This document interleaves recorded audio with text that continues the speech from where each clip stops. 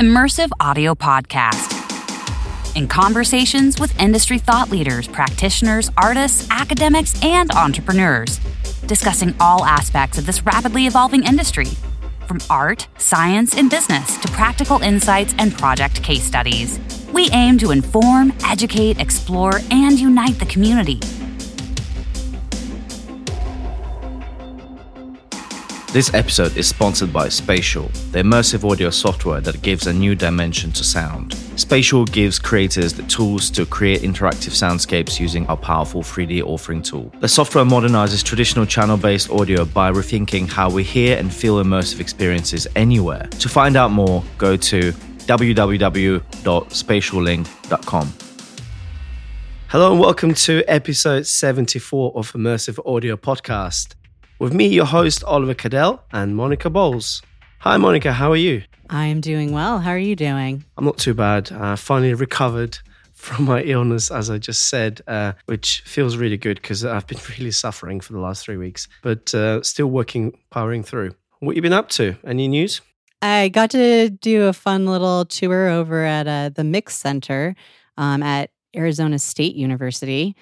They have a new facility that they've been building out there they've got like 3 giant sound stages. They have a bunch of immersive audio facilities. They're building out a black box theater that will have 64 channels of audio and projection screens, and got to kind of go play in that space. Also met Garth Payne. He's doing some interesting research over there in acoustic ecology and has an ambisonics dome. So lots of fun stuff. I was kind of never, ASU is kind of a place on my radar, but they've got some really cool things going on over there. Very cool. How's the new job going? The new job it's going great. Yeah, I'm enjoying all of the people I'm working with, and we're trekking away on doing a lot of adaptive, musical stuff and making things, better and smoother. What about you? What have you been up to, Oliver? Well, this month predominantly we've been powering through one of the main projects we've got now, which is a 3-film VR installation for Illinois Center of Holocaust in Chicago. Project that's been happening for quite a few months now, but we're in final stages of post-production. Yeah, really important project, fact-based, historical, capturing the encounters and interviews with the 3 Holocaust survivors that still around, telling the very important story and a message from first hand. So I've been really enjoying working on that. Also back to teaching.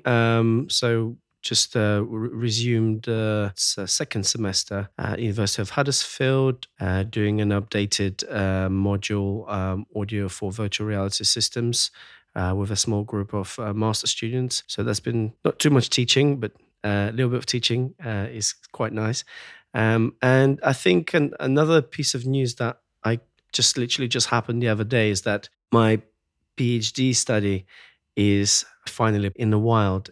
All the missing elements were finally pushed in the update. So yeah, I mentioned the study that I'm doing in collaboration with Body Swaps, who provide a virtual training simulation for various scenarios.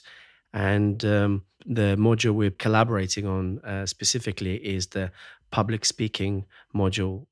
The current study essentially includes 2 identical versions of a whole training package that consists of multiple chapters that specifically address charisma, confidence, and various kind of speech-related tasks and qualities.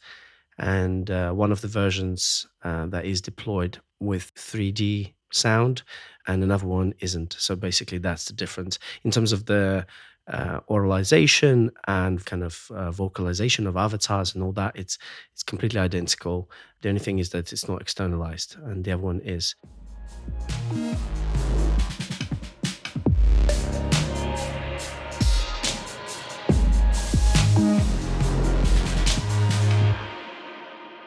All right. Well, we're going to welcome our guest today.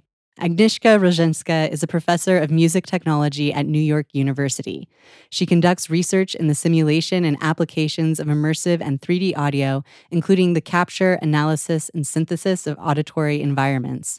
Applications of her work include AR, VR, XR, gaming, mission-critical, and augmented acoustic sensing. She is the author of numerous publications on the topics of acoustics and psychoacoustics of immersive audio. Agnieszka is a fellow of the Audio Engineering Society and a past president of the AES. She is the faculty sponsor of the Society for Women in Technology at NYU. Agnieszka, thank you for joining us today and welcome. Well, you'd like to start off just kind of getting some background. So would you like to just tell us how you got into spatial audio and some of the research work that you are now doing at NYU? Sure. Yeah. So my journey into spatial audio has been a journey. I actually started off from a very young age. I was into music. I played piano and did my undergraduate studies in piano performance at McGill. And this was in the early 90s. And during that time, I discovered the area of music technology. Back then, the program at McGill was called Computer Applications in Music, and it really opened my world to electronic music, to working with, at that time, it was mostly analog technology, although we also started working on digital technologies. And I also discovered a passion for sound recording and audio engineering in general. And I pursued a master's degree in music technology at NYU. And it was during my time here in the mid-90s at NYU that I started reading a lot about the field of 3D sound, which at the time looked very different from what 3D sound looks like today. And I remember I was reading a paper that really opened my eyes to what 3D sound is. I had never really thought about the fact that we only have 2 ears, but yet we gather so much information from the sound coming into those 2 ears. We gather information about the content, about where sounds are, how they're moving, the spaces that we're in. And I really started to think a lot about 3D sound. And we were lucky at the time in our lab to get I think the most powerful computer that we could get our hands on at the time, which was an SGI 02. And I started to do implementation of 3D sound in real time. And that led me to dive into this big hole of research on spatial audio. And I continued to do my PhD. I went to Northwestern to do a PhD in music technology and really studying 3D sound. After that, I moved to California, to the Bay Area, and started working with research and applications of 3D sound, more in the mission critical space, meaning I was working for applications in military and I was working with various labs around the United States and Navy, the Air Force, NASA, the Army, and I was working on both basic research, but also applications of incorporating spatial audio into various systems.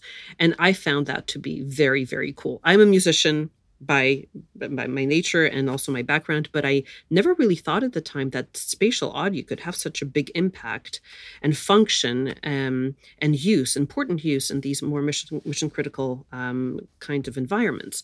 And then I worked for a short period of time at Sennheiser in Palo Alto, and then I came to NYU.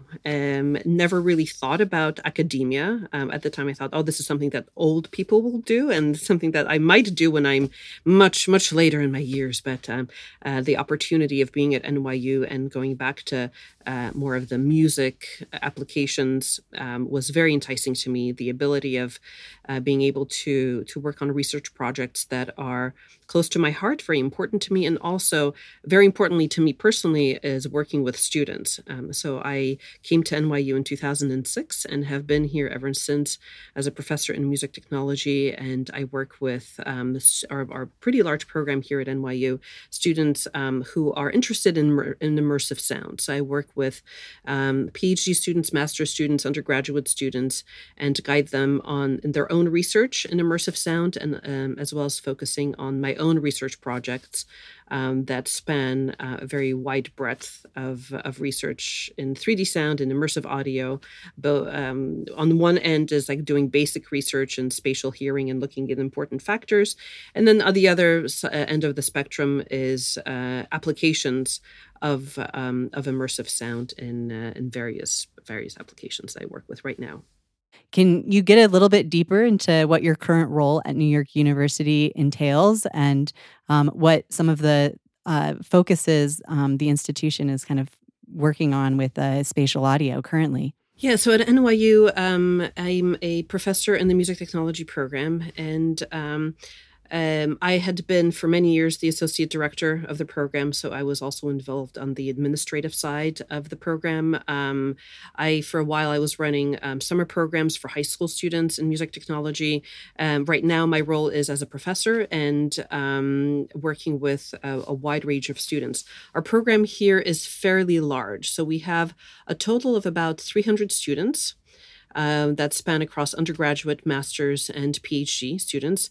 And, I find that every university in the United States, but also around the world, has a different flavor of music technology. So when we think of music technology at NYU, we think really about the breadth of the field and the field that is expanding. I always like to say it's like the universe. It seems to be expanding at a faster and faster rate. Decades ago when the program at NYU started, there was electronic music, we had sound recording, and that's pretty much all it was, when we think back about 50 years ago.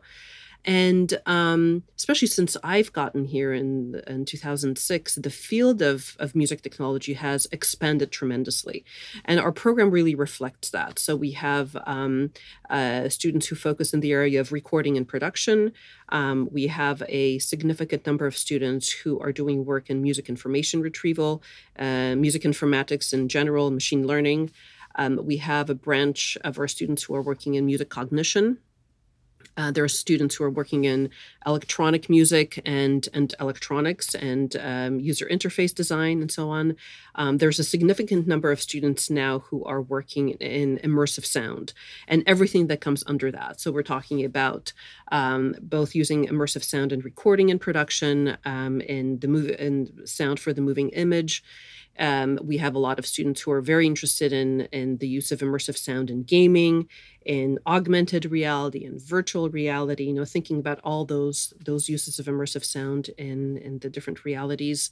And that's really the branch of teaching and of research that I focus on. So I work with a large number of students now who are interested in this field. And some of them are coming more from the engineering background, right? So we're looking at signal processing techniques, and we're looking at the science of how we hear sound in three-dimensional space. But there's also the other side, which is the more creative, the artistic side of using spatial audio for various applications, including installations, including pieces, including compositions, including recording, and designing experiences that are compelling, that evoke emotion. So we're asking questions about what kind of an impact does immersion and the sense of space have on our emotions, and how can we better understand the relationship between how sound is presented to us, regardless of whether it's presented over headphones or over multiple loudspeakers, and what kind of engagement and the sense of immersion that creates within a listener and a participant in an experience. Oh, I love all of that. We're going to digress a little bit and go get a little bit of background and talking about your involvement with AES and why upcoming professionals should consider to be involved. Yeah, so the Audio Engineering Society is probably the longest society devoted to audio engineers. In fact, this year we're celebrating our 75th anniversary. So it's a big year for the Audio Engineering Society. My involvement with AES started well over 20 years ago. I was a student at the time, and I discovered the AES as an amazing community of audio engineers that spans across the planet. I think the AES now has members in all continents. In fact, I used to say except for Antarctica, but that's no longer true. Apparently, we have a member in Antarctica as well. Awesome. So it's a fairly large society, over 11,000 members, and the AES really focuses and devotes itself to promoting education and building community around audio engineering. And audio engineering in every sense of the word. So not just the traditional audio engineering, but really spanning now the breadth of where audio engineering is. So there's a large community of students, of educators, of scientists, of researchers, of practitioners, of experts in the field of audio and audio engineering. And I found that for me personally, this has been such a powerful experience and connecting with other people who are interested in the same thing. And the AES has 2 conventions every year. One is in North America in the fall, and the second convention is in the spring in Europe. And it has, in addition to that, a number of conferences that are more devoted to focused and specific topics around audio engineering. So we just had a conference in August on AR and VR, the AVAR conference. There was a big conference around automotive audio. There's a conference coming up on spatial audio, on educators. So there are conferences on many different topics that are really focused in that specific area. And so I was first a member as a student member. This is, as I said, over 20 years ago. Then I became more involved in the society when I came to NYU. And I became involved in helping organize the conventions here in New York City. And then I became a member of the Board of Governors.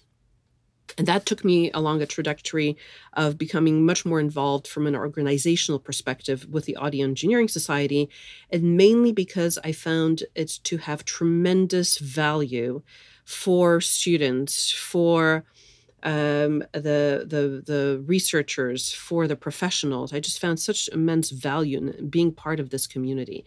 And through my work at NYU, I always encourage students to become members of the AES so they could learn from all the professionals in the world and what they're doing, and connect to an incredibly large network of professionals.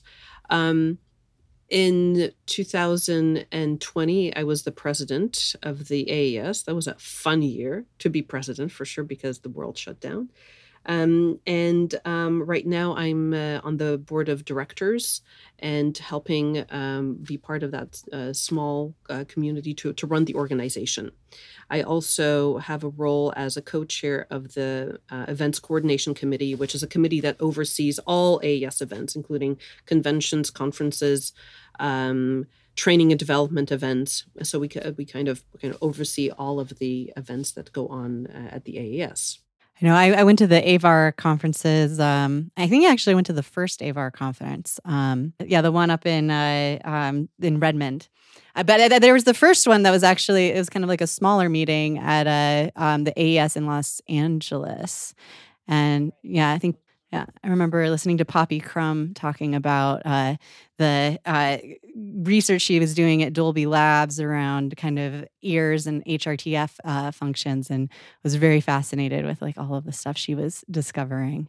I know it's I think there's some really great research that gets presented at these conferences, and again, great community to be built. Yeah, no, absolutely. And the AVAR in 2020 was about audio and virtual reality, but it was also in virtual reality. So the whole conference, because we couldn't meet in person that year, was in a virtual reality space, which was so incredible. But luckily, this one in 2022 was in person, and it was the second event that I went to that was an in-person event, and it was just so great to reconnect everybody in person and be in the same room and talk about interesting things. Agnieszka, you're again involved in so many different things. Can you also talk about the faculty sponsorship initiative for the Society for Women in Technology at NYU and what it's for? Sure, I'm very happy to talk about that. So Switch is an entity within NYU that came out of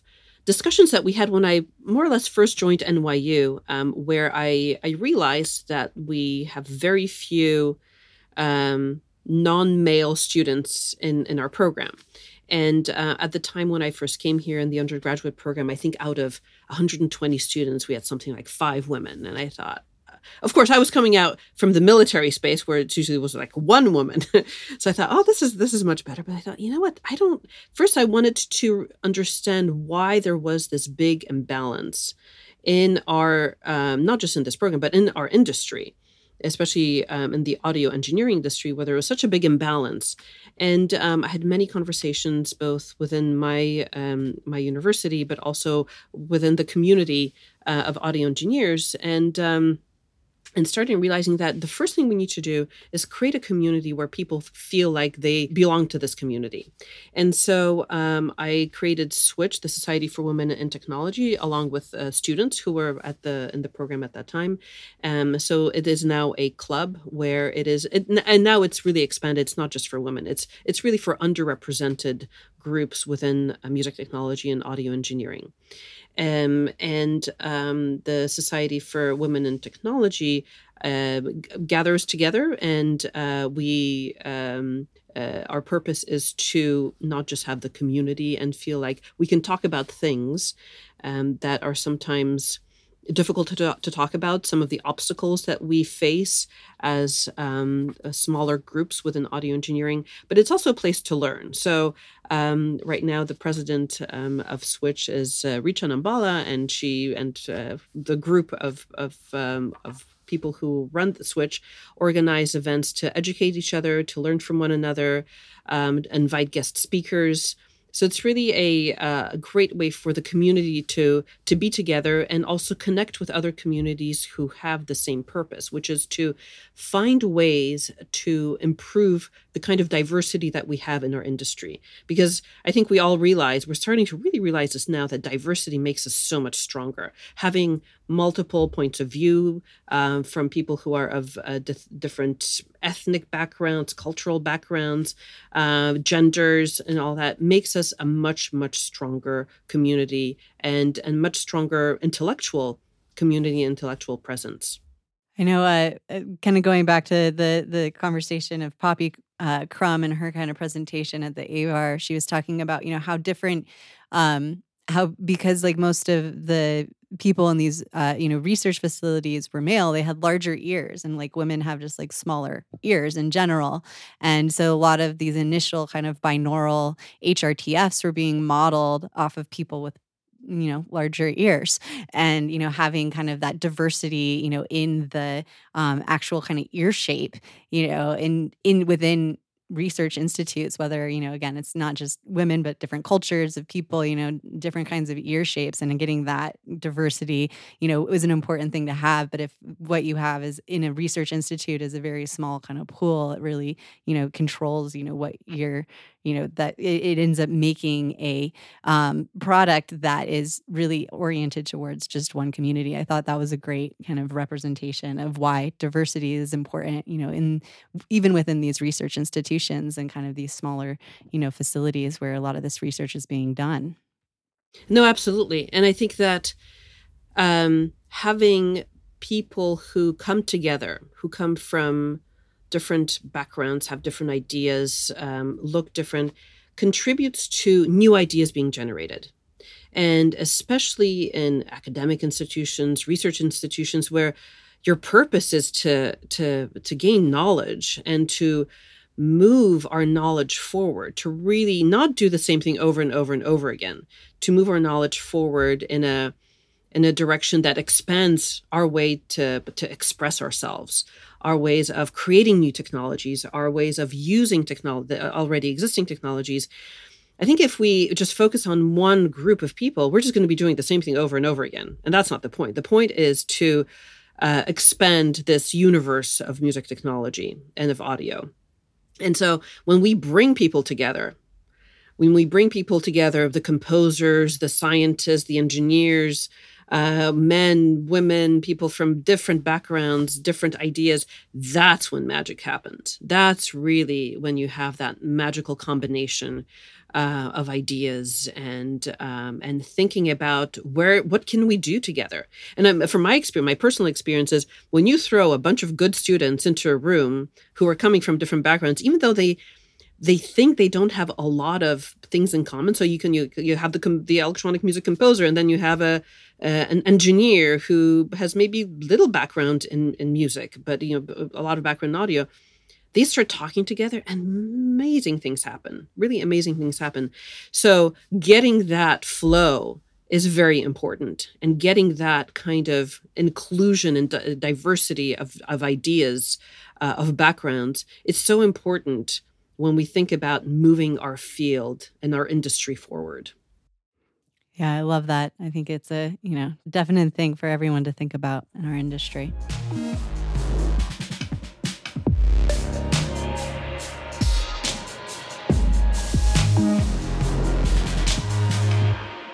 Our hot topic today is academic research and publishing, and it's something we haven't really covered in the past, and we have a perfect guest to explore this today. Well, Agnieszka, firstly, could you give us an overview of the kind of topics you've conducted the research over the years yourself and collaboratively? What motivated you to explore these specific elements and within the field of 3D audio? Because you have quite a portfolio there. Before coming to NY, I did a lot of research on HRTFs and measuring HRTFs, analyzing HRTFs, looking at factors that make the way we hear sounds from a physiological perspective different, looking at commonalities between some cues that people have, both physically but also subjectively and psychoacoustically. Currently, my research can be divided into several areas within spatial audio. So on one side, I do research in spatial hearing, looking at some of the factors that contribute to localization. And right now, a lot of the applications I work on are related to AR and VR. So, for example, we look at how just the fact that you're putting on a headset, how that impacts the cues that your ears have, especially for augmented reality, how just putting on a headset, how does that distort the cues that you're listening with? And I do quite a bit of research on looking at the perceptual factors that are important in spatial hearing, but looking at different applications. So, for example, maybe the cues that are important to us and the experience that's important to us when we're listening to music are not necessarily the same cues and the same important factors that when we're working on mission critical applications, where localization accuracy might be the most important factor, and having that sub 1 degree localization accuracy is really what we're looking for. So looking at not just spatial hearing and localization accuracy as a general thing, but looking what are the important parameters in different kinds of applications within audio for these different things. So this is kind of like the basic research that we're doing here. I'm also looking at research and the contribution of spatial audio processing quality on the impact of the sense of immersion and engagement. And right now we're doing a study that looks at those factors of, how does immersion get invoked or engagement in gaming? And how does the quality of spatial audio matter? Does it matter when we're talking about invoking the sense of immersion in gaming? And so we're looking at it from a subjective perceptual quality. We did a bunch of behavioral studies, and now we're going and looking at brain activity. So we're putting people in an MEG and looking how their brains behave when we're playing to them different qualities of spatial audio, whether it's binaural or surround or other ways, or stereo, other ways of presenting spatial audio. So we're looking at how that we have these emotions that get invoked, but how does that affect the brain? And can we monitor this with the hope of maybe sometime in the future, maybe we'll be able to predict how the quality of spatial audio will impact a person's sense of immersion and engagement. I also have run some research in distributed immersive experiences. So we're looking at understanding the impact of acoustics, of latency, and along with other factors on collaborative experiences. When you have participants, sometimes they may be in the same space, in the same room, but they're working with virtual objects in that room, or oftentimes these participants are in different locations, geographically speaking, and they are collaborating together. They're collaborating together on, like right now I'm working a lot with musicians or dancers, and we're using immersive techniques to capture the sound of the musicians and to make them feel like they're really part of one experience. So right now we're preparing for a concert that's going to be actually in Arizona at the University of Arizona, part of the Turn Up Festival. And we're going to have musicians who are going to be there locally on stage. And we will have musicians here at NYU and dancers who are going to be also at NYU with a mocap system. So we're capturing the musician's sound, but we're also capturing the movements of the dancers who are here and bringing them together in a way that hopefully makes them feel like they're part of one experience. So it makes them feel like they're part of one room, one experience. So of course, there are a lot of technical questions and a lot of technical challenges that we've been working on here at NYU, developing a super low latency data transmission system of data, various types of data, and also looking at the acoustic factors of matching reverberation, of looking at how that impacts the sense for the musicians to be working together. Another project that I'm working on right now is with a collaborator in physiotherapy. We're looking at the impact of spatial audio on balance research. So we're working with patients and assessing how when we put patients in a VR environment who have balance problems. Historically, we've known the impact of the visual sense on balance, and we're looking now at the impact of audio, of spatial audio, and how spatial audio can impact how we balance ourselves, and also what parameters of sound can play a key role in helping people who have balance problems to help them recover from these.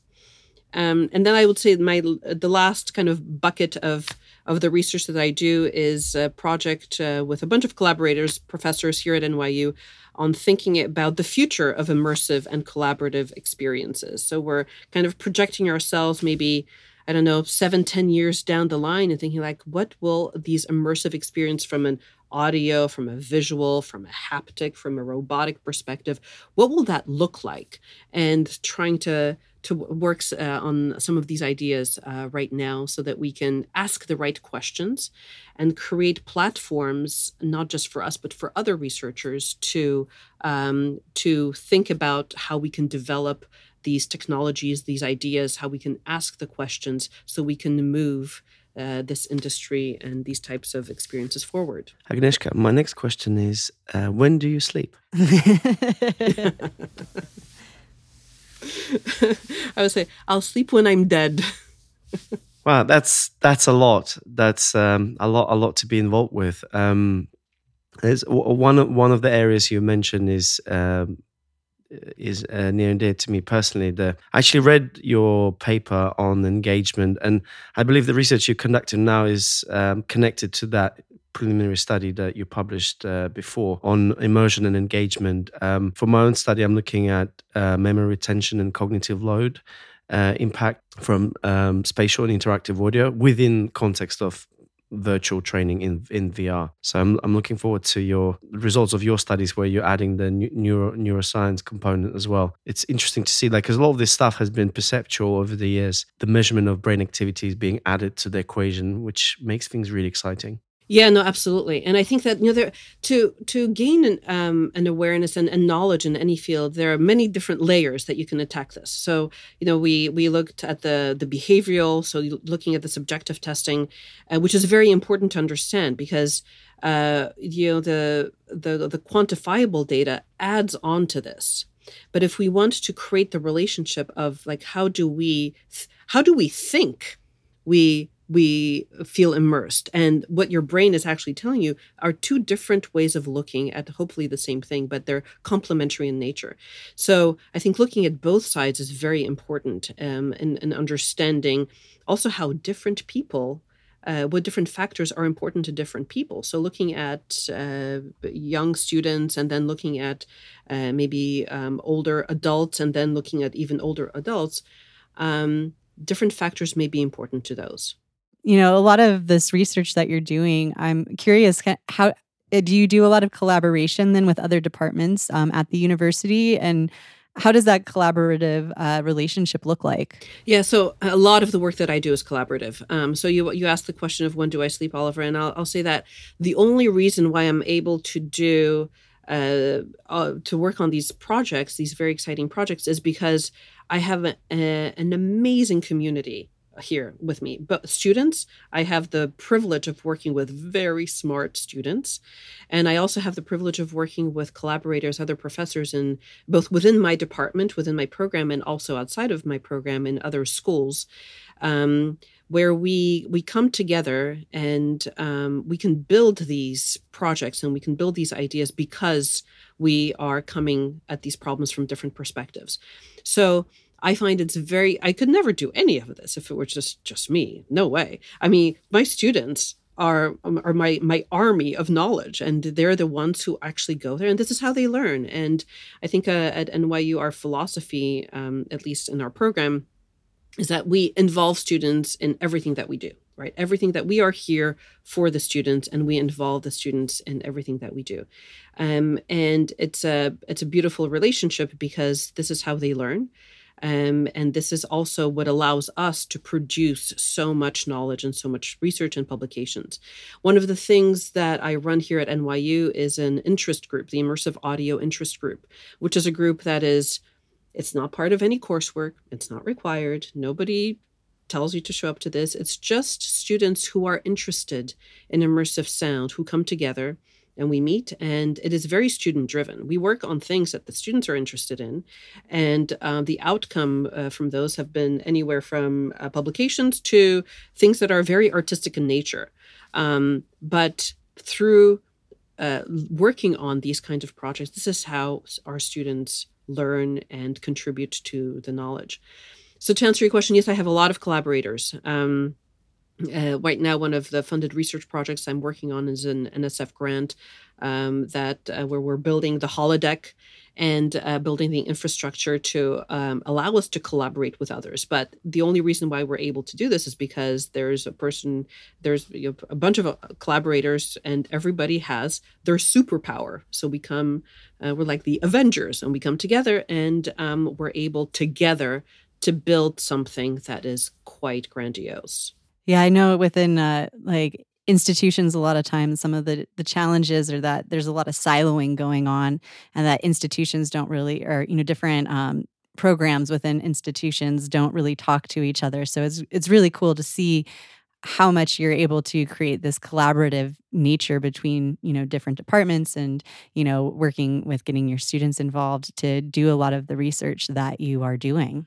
Yeah, and certainly a process. It's not something that happens overnight. No collaboration can happen overnight. It takes quite a bit of time to get that going. And I think the successful collaborations, from my experience, have come when you're looking at where there's from both sides there is a level of both interest and support. So we have a lot of support at NYU from our administration to create collaborative projects, but also all the faculty that I know is by nature very collaborative and allocates a lot of importance to collaborative projects and projects that involve students and other faculty. So I think when we have to kind of look at it holistically. And only then do we have a chance of making collaborations work. But the collaborators I work with now, I've had relationships with for a very long time, years and years. And in fact, I collaborate with people who are outside of NYU, people I've known for literally decades. And it's fun. And the bottom line is I love what I do. Like sometimes I wake up in the morning, I'm thinking, I can't believe I do this every day. I get to do this and work with these super smart, passionate people who are into the same things that I'm into. So you do actually sleep sometimes, right? Well, speaking of collaborations and bigger picture, in your opinion, why research is so important to the industry, and how does it practically translate to the growth and development? Yeah, so I think that our field, I think more than a lot of other fields, by nature is a field that is expanding and evolving at a tremendous rate.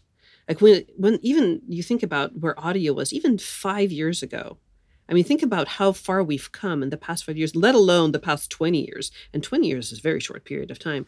So our field is by nature and by definition a field that evolves very quickly.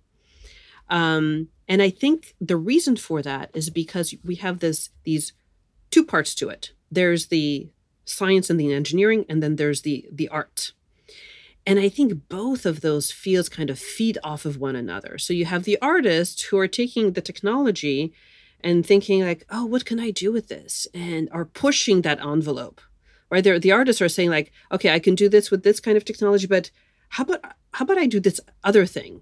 It's like, MacGyver with Q-tips and toothpicks could really build anything. And so I think these artists are taking historic what may have been fundamental tools and now are much more sophisticated tools, and they're pushing the envelope. Well, then you have the engineers who are coming, well, wait a minute, these artists are asking us to build this. Let's build something. We can do this.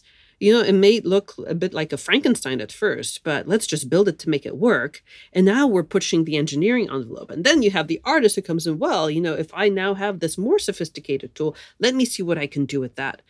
So I think at least one of the reasons why I think our industry is evolving at such a tremendous rate is because you have this collaboration, this synergistic approach to creating things, and you have one side, the science, the engineering side, that is pushing the art, and vice versa. So we have like this constant upward movement in what we're doing, and that's the research, right? There you have. That's what we do. And I think we do it just by nature. I think that asking the questions is very important, right? So research fundamentally aims to ask questions, make us think, make us experiment. We have, like in our program, this is the core of our master's program. We have students think about what is the future of the technology? Like, where are we going? Innovation to us is very important. It doesn't have to be something huge, but if every student contributes to a new idea or asks a new question or does a new experiment, the sum of all those pieces will make us grow in the future. And I think ultimately, why I think research is very important is we're all looking for the same thing. I think ultimately we're all looking to have ways to be able to better express ourselves, give people, musicians, humans, a better form of expressing their ideas, their thoughts, what they want to feel like. We're all moving in that same direction. Research is very important for that, so that we have both a better understanding of how we perceive things, but also this experimentation. Experimentation is so important, and it's a way of thinking. It's a way of thinking. It's a way of thinking of not being satisfied with what you have in front of you and just doing the same thing over and again with the tools that you have available to you now, but thinking, what is the next step? Where could you go next? How can you make things more compelling, better? How could you create tools that allows composers to compose the music that they have in their head, or whatever it is that you're looking at? I think it just allows us as humans to evolve. I loved that answer. There was a book that I read a while back that inspired me called The Art of Physics. And it talked about how all these artists had kind of really come up with a lot of these concepts that physicists, sort of later described and, using kind of more mathematics. But, art really, I think, and kind of having artistic thinking is the way that we can start to get get out into kind of just exploring ideas that can later be described in more scientific terms. But if we don't have that creative element of thinking, we can't expand beyond kind of our current state of knowledge. And I think that the two are very, very important symbiotic relationships. And I'm always fascinated hearing how people are exploring ways of bringing art and science together more. No, absolutely. And when it comes down to the field of spatial audio, I mean, spatial audio has been a part of us for forever, since I think humans were humans, and when we were even in caves, spatial audio has always had such a magical component in what we do. And when you look at the composers through history, some composers made a point to explore spatial audio and placing choirs around you in a church, or using instruments that were placed in different locations, or voices that were placed in different locations. So this has always been something that's been such a big part of us. We think about immersive audio or spatial audio. It's this new thing. It's not at all. It's been a part of us for, I think, ever since we documented the experiences of humans. My next question is very specific. I really enjoyed reading Immersive Sound, Art and Science of Binaural and Multi-Channel Audio book that yourself and Paul Geluso were the editors of. Can you talk about the process of writing and editing such an important book for spatial audio community? Because as far as I know, the book has become quite popular among the faculties for teaching, including a couple of universities where I had opportunity to teach as well. Yeah, so Paula and I started working on this book a number of years ago, and the idea for the book came out of the fact that we both teach courses that incorporate immersive sound into the class. So I teach a class on 3D audio. Paul has been teaching classes, recording and production and incorporating immersive sound. And the book came out of really necessity. They say necessity is the mother of all invention. And I think this is a perfect example of that, where we needed to have a book for our courses, for our students, that would bring together a description of the science, of the techniques of immersive sound and immersive sound reproduction. And so we also realized that we are not deep experts in all of these areas, but that we have access to experts who have spent decades working on very focused and specific areas within immersive sound. And so we we really picked people who are experts in their areas that we wanted to cover in the book. And we were very fortunate to invite and work with these experts. So it took us a while to put together a group of people who we invited and worked with them for a number of months to design a chapter. Each chapter focuses on a different aspect of immersive sound, both looking at the history of immersive sound, looking at the psychoacoustics of immersive sound, and then really focusing on the reproduction aspect of binaural through binaural reproduction over loudspeakers, looking at surround sound and object-based audio, wavefield synthesis, sound field, et cetera, et cetera. So we really loved the output of what everybody put together. We tried to make sure that it is kind of in a similar voice. This is why Paula and I spent some time kind of going over all the chapters, making sure that it's coherent. But we're thrilled with the outcome, and we were very privileged to work with these experts in their field of immersive sound. I will say, I remember when that book came out, and I bought it as soon as I could. Well, I was about to say to all listeners, if you haven't read it, just like Monica, go ahead and buy this book. I think I read it 3 times, and the way I read it felt like it was a different book every single time. Depending on what mindset you are or what you're focusing at the time, you just find different things, so you learn a ton. It's a brilliant piece of education there. from all sorts of angles. Yeah, one thing that we were mindful of is, as any book is in technology, is we wanted this book to be a long-lasting book, so it doesn't become obsolete the day after it's published. And so we really focused on the science. We focused because that's not going to change, no matter how the technology changes and how kind of tools we have to work with. The science doesn't change and the principles don't change. So a lot of the focus in that book is really on what's under the hood and how things work and the physics and the principles, the physical principles and the scientific principles of immersive sound. And then you can apply that to anything that you do. And that's going to be hopefully true for a very, very long time. So that was the core focus of what we wanted to produce. And I know when that book came out, there wasn't a lot of books about immersive audio, and especially from, again, the scientific perspective and bringing together so much research that is out there and, continues to be out there. I think it's a really important piece of work. So thank you for your contributions. With so many contributions to the industry, but...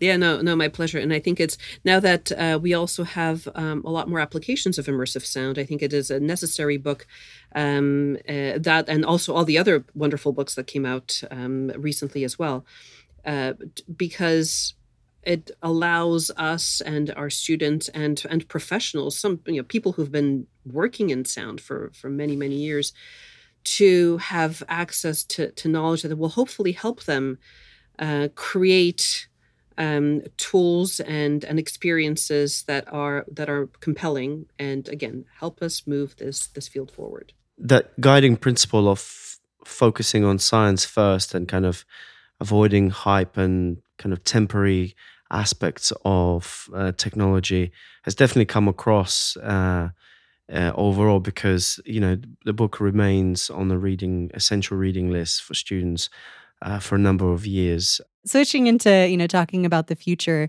of spatial audio, Agnieszka, I think you are particularly poised for answering what lies ahead for spatial audio technology and how can it help create and empower immersive experiences. Well, I think that in general, audio is something that is becoming and will become more even in the near future, something that will become just part of our lives.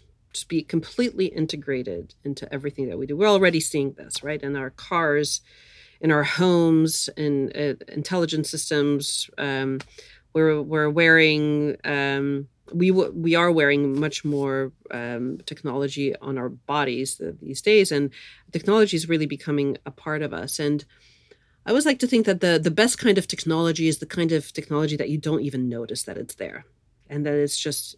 It's such a natural thing. Like, can you imagine a life without smartphones? Like I have 2 kids, and like, what? When you were our age, you didn't have a like, how did you live? How did you communicate with your friends?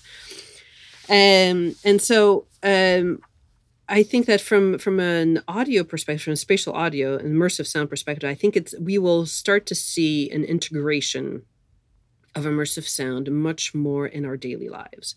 I imagine 5, 10, some number of years down the line where it'll be normal that I see my friend on the street and I will be wearing my augmented reality glasses that will probably not be glasses anymore, maybe some contact lenses, and I'll have information about who they are. I maybe will be able to hear them in a more optimal way, depending on what kind of hearing impairment I might have, or maybe they'll be speaking to me in another language and I will just get automatic translation coming to me in real time.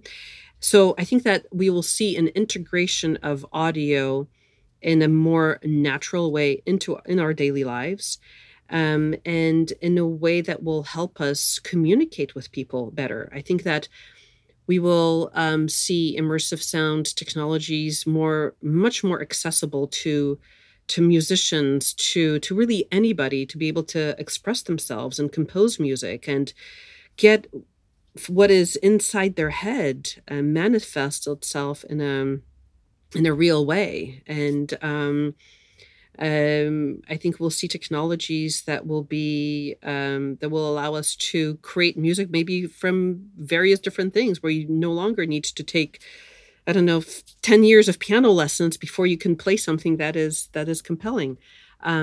So what I'm starting to see now is, first of all, immersive sound is everywhere.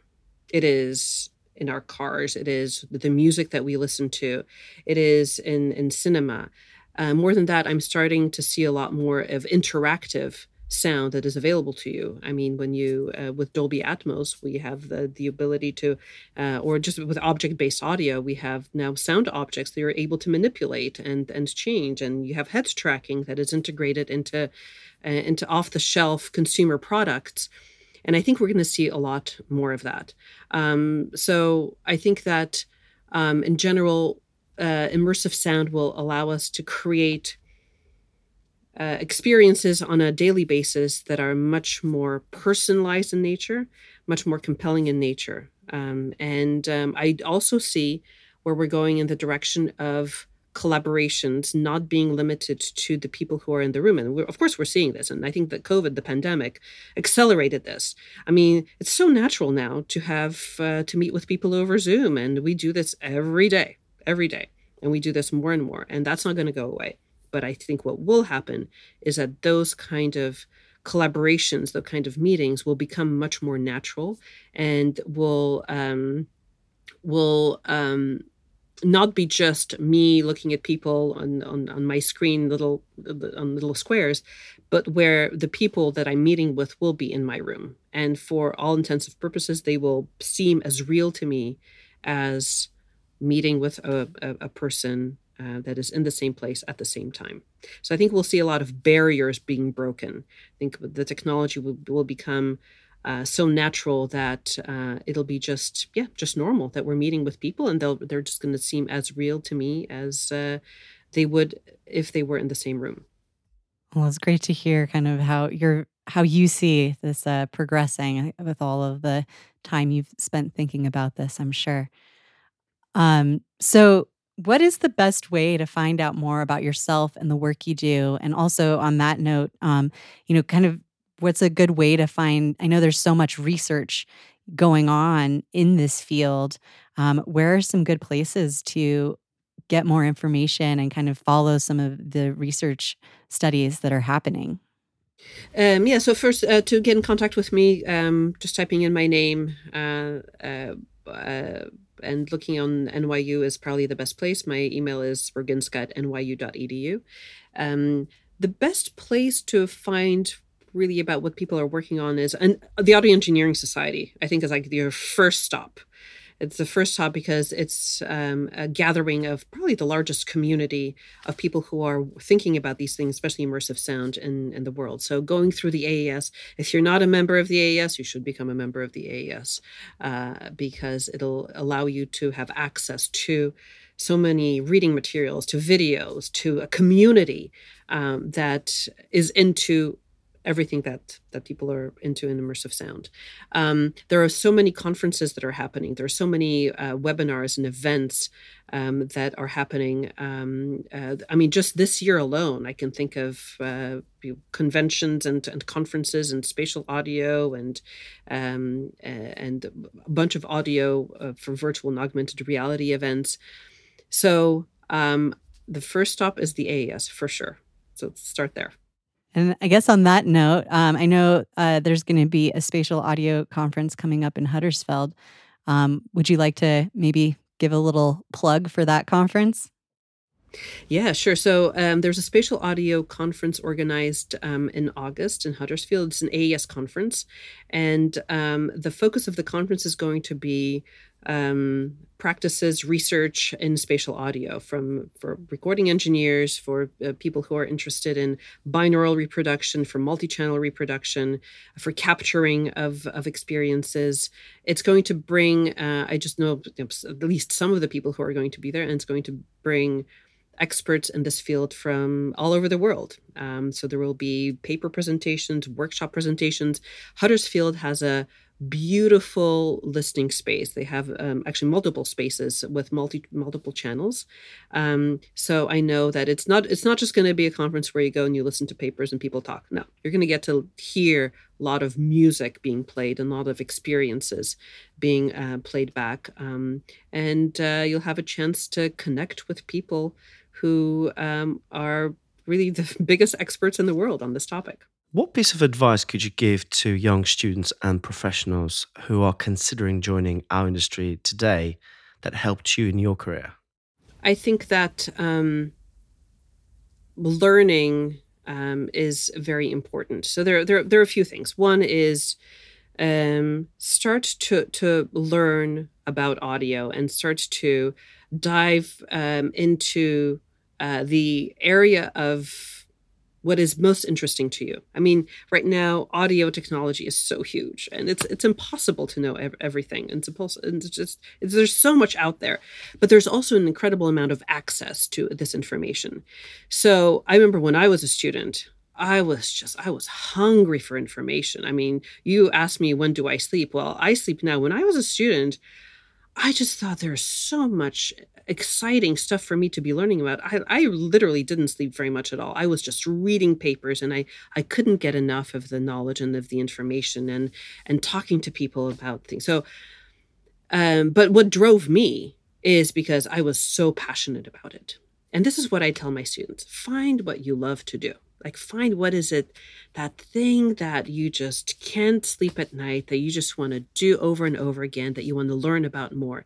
If you can align yourself with the part of our field, because I'm assuming that, people who are listening to this are into audio already, but if you can align yourself with a part of our audio field, music technology field, that truly lights up that fire inside of you, that's the best. And feed off of that. And then learn everything you can learn about that. Very importantly also is to connect with people who inspire you, connecting with a community that inspires you. Because, I mean, for me, I am so inspired by talking to people. I love to go to conferences and hang out with people and just talk about stuff, talk about audio and talk about other things. It inspires me. And when I'm talking to people, that's when I get ideas. And so connecting with a community is very important. And connecting and mentorship, I think, is also very important. And mentorship goes both ways, by the way. So to me, mentorship is important to find mentors for yourself, to connect with people who can talk to you and advise you and kind of talk about where you want to go. But mentorship is also important the other way. It's important for all of us to become mentors to other people, to students, to others. And then you build this beautiful community who feeds off of one another, and it becomes like this circle, and it just keeps on going. So I think mentorship is also very important in all of this. Agnieszka, thank you so much for talking to us today. Yes, thank you. Thank you. It was a pleasure to be here.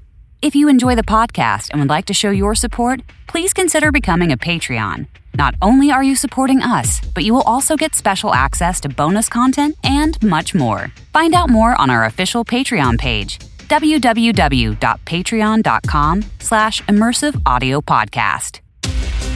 You've been listening to the Immersive Audio Podcast, hosted by Oliver Cadell and Monica Bowles. This episode was produced by Oliver Cadell and Emma Reese and included music by Rhythm Scott. Got an idea for an episode or want to comment on something we've discussed recently? Drop us an email at podcast@1618digital.com or find us on Twitter at iAudioPodcast. If you've enjoyed our show, head to our page on iTunes and leave us a review and rating. It really helps us out. Visit immersiveaudiopodcast.com to access show notes and other episodes and subscribe on your favorite podcast app. Thanks for listening.